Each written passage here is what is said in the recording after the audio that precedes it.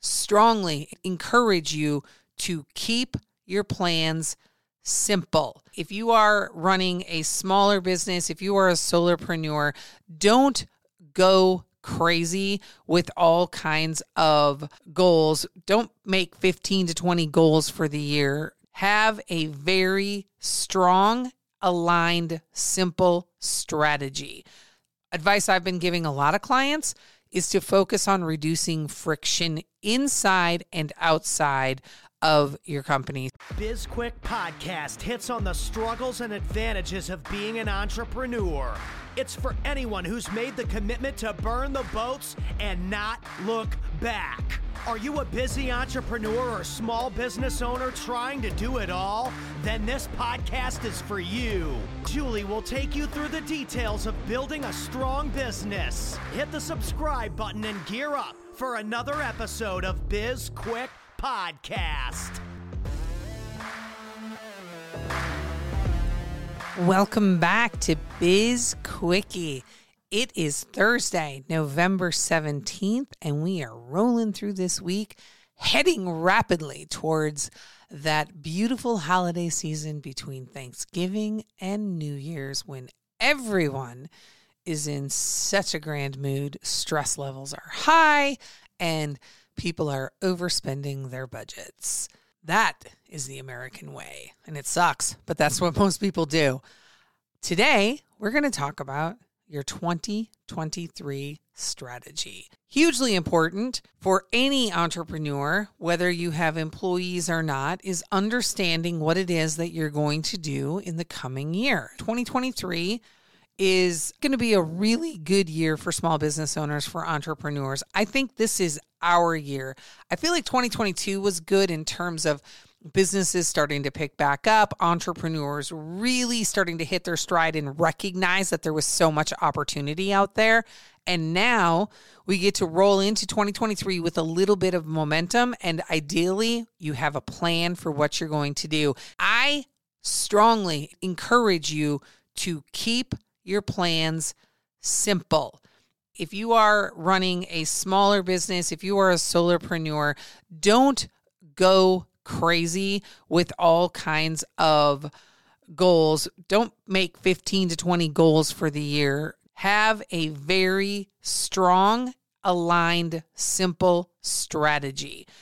Advice I've been giving a lot of clients is to focus on reducing friction inside and outside of your company. Let's talk about that one because I love this particular goal because I believe reduced friction is a very strong indicator of being able to increase your revenue.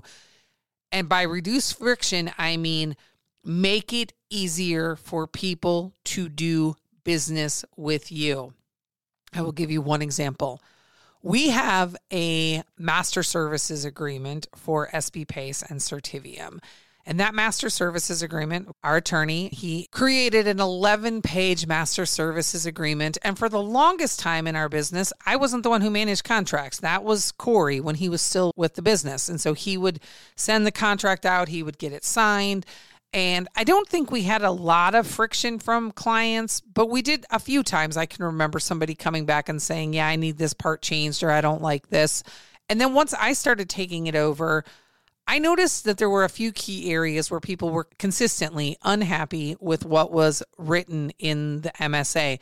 So I talked to a new attorney, a different attorney. She is a friend of mine here in the Richmond area. Her name is Robin Frost. And I said, Robin, can you take a look at our MSA? And she read it and she said, it's aggressive.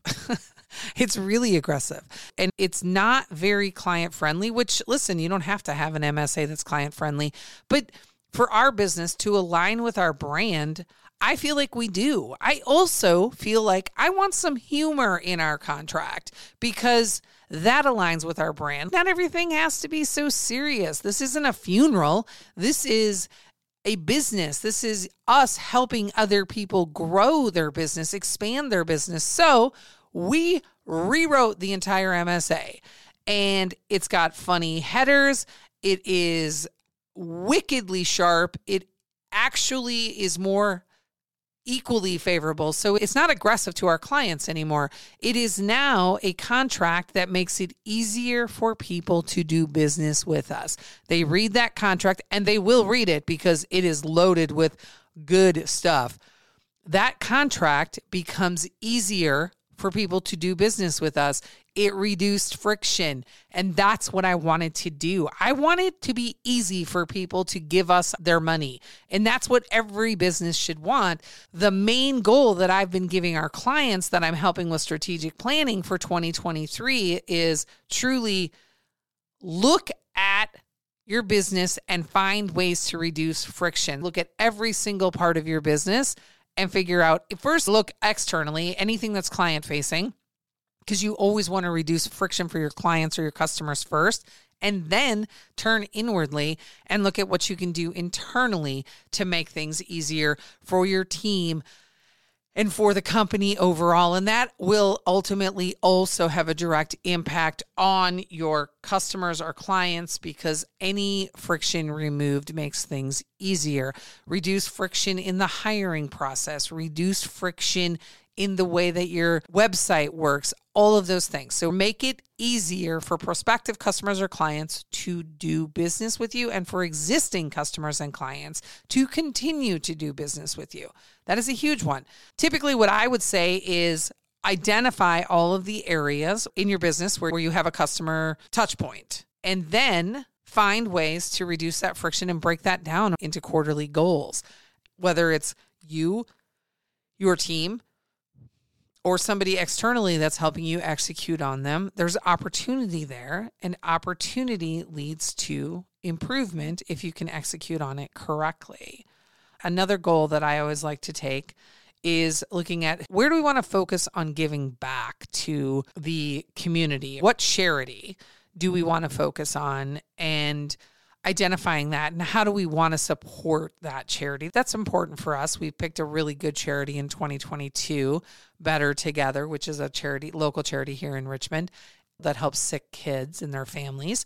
And figuring out, do we want to continue to support that charity in 2023, or do we want to find a different charity? So we'll have that conversation. This is the first time in the history of having a business that I didn't take a revenue goal. I didn't say I want to increase top line revenue or bottom line revenue by X percent. And the reason that I didn't take a revenue goal is because I strongly believe that just by reducing friction and some of the other goals that we've taken, that it will directly impact our top line revenue, bottom line revenue. So I did not take a goal in that area. Very weird for me. It feels a little uncomfortable, but it feels like the right thing to do. So I'm not going to focus on that.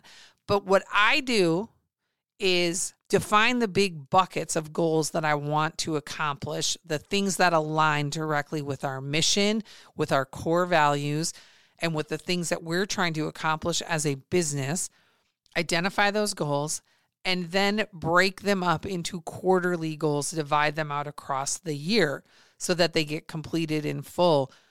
We've got some really big, exciting things that we're going to be focused on in 2023, and I can't wait to start to devolve them into smaller bite-sized goals that we can accomplish, working with some other people in terms of partnerships that we want to execute on, and finding ways to build our brand awareness while also flipping the current way that people look at coaching on its head. That is one of the biggest things that I want to do in 2023. I do not like the coaching industry. I do not like it at all. And I believe there has to be a better way to do it. So I am on a mission to uncover that in 2023 and to roll out something new and very strategic to the world. I'm excited about that. And then there are a lot of things that will continue, but we'll also really look to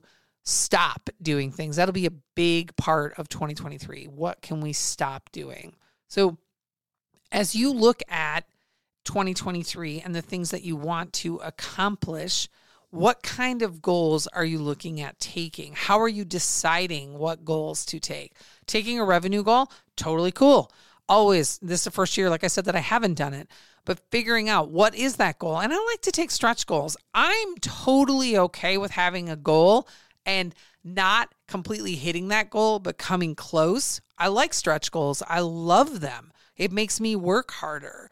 It makes me push further. So I don't beat myself up when I don't hit a goal that I've set. I beat myself up or really get frustrated if I set a goal and then I don't take any action towards it. That's why it's so important to literally sit down and spend time devoted to building a strategy, because building that strategy will help you to figure out how you're going to decompose those goals into actionable steps for you. And if you have a team, everybody on your team, everybody should participate in it. We actually have a week-long strategy session coming up in December for me and the team to roll through everything we're going to do and get everything laid out and positioned for the new year. It's one of my favorite things to do. I've always done it every place I've ever been, whether I was leading a team or I was leading the business. That's what we do.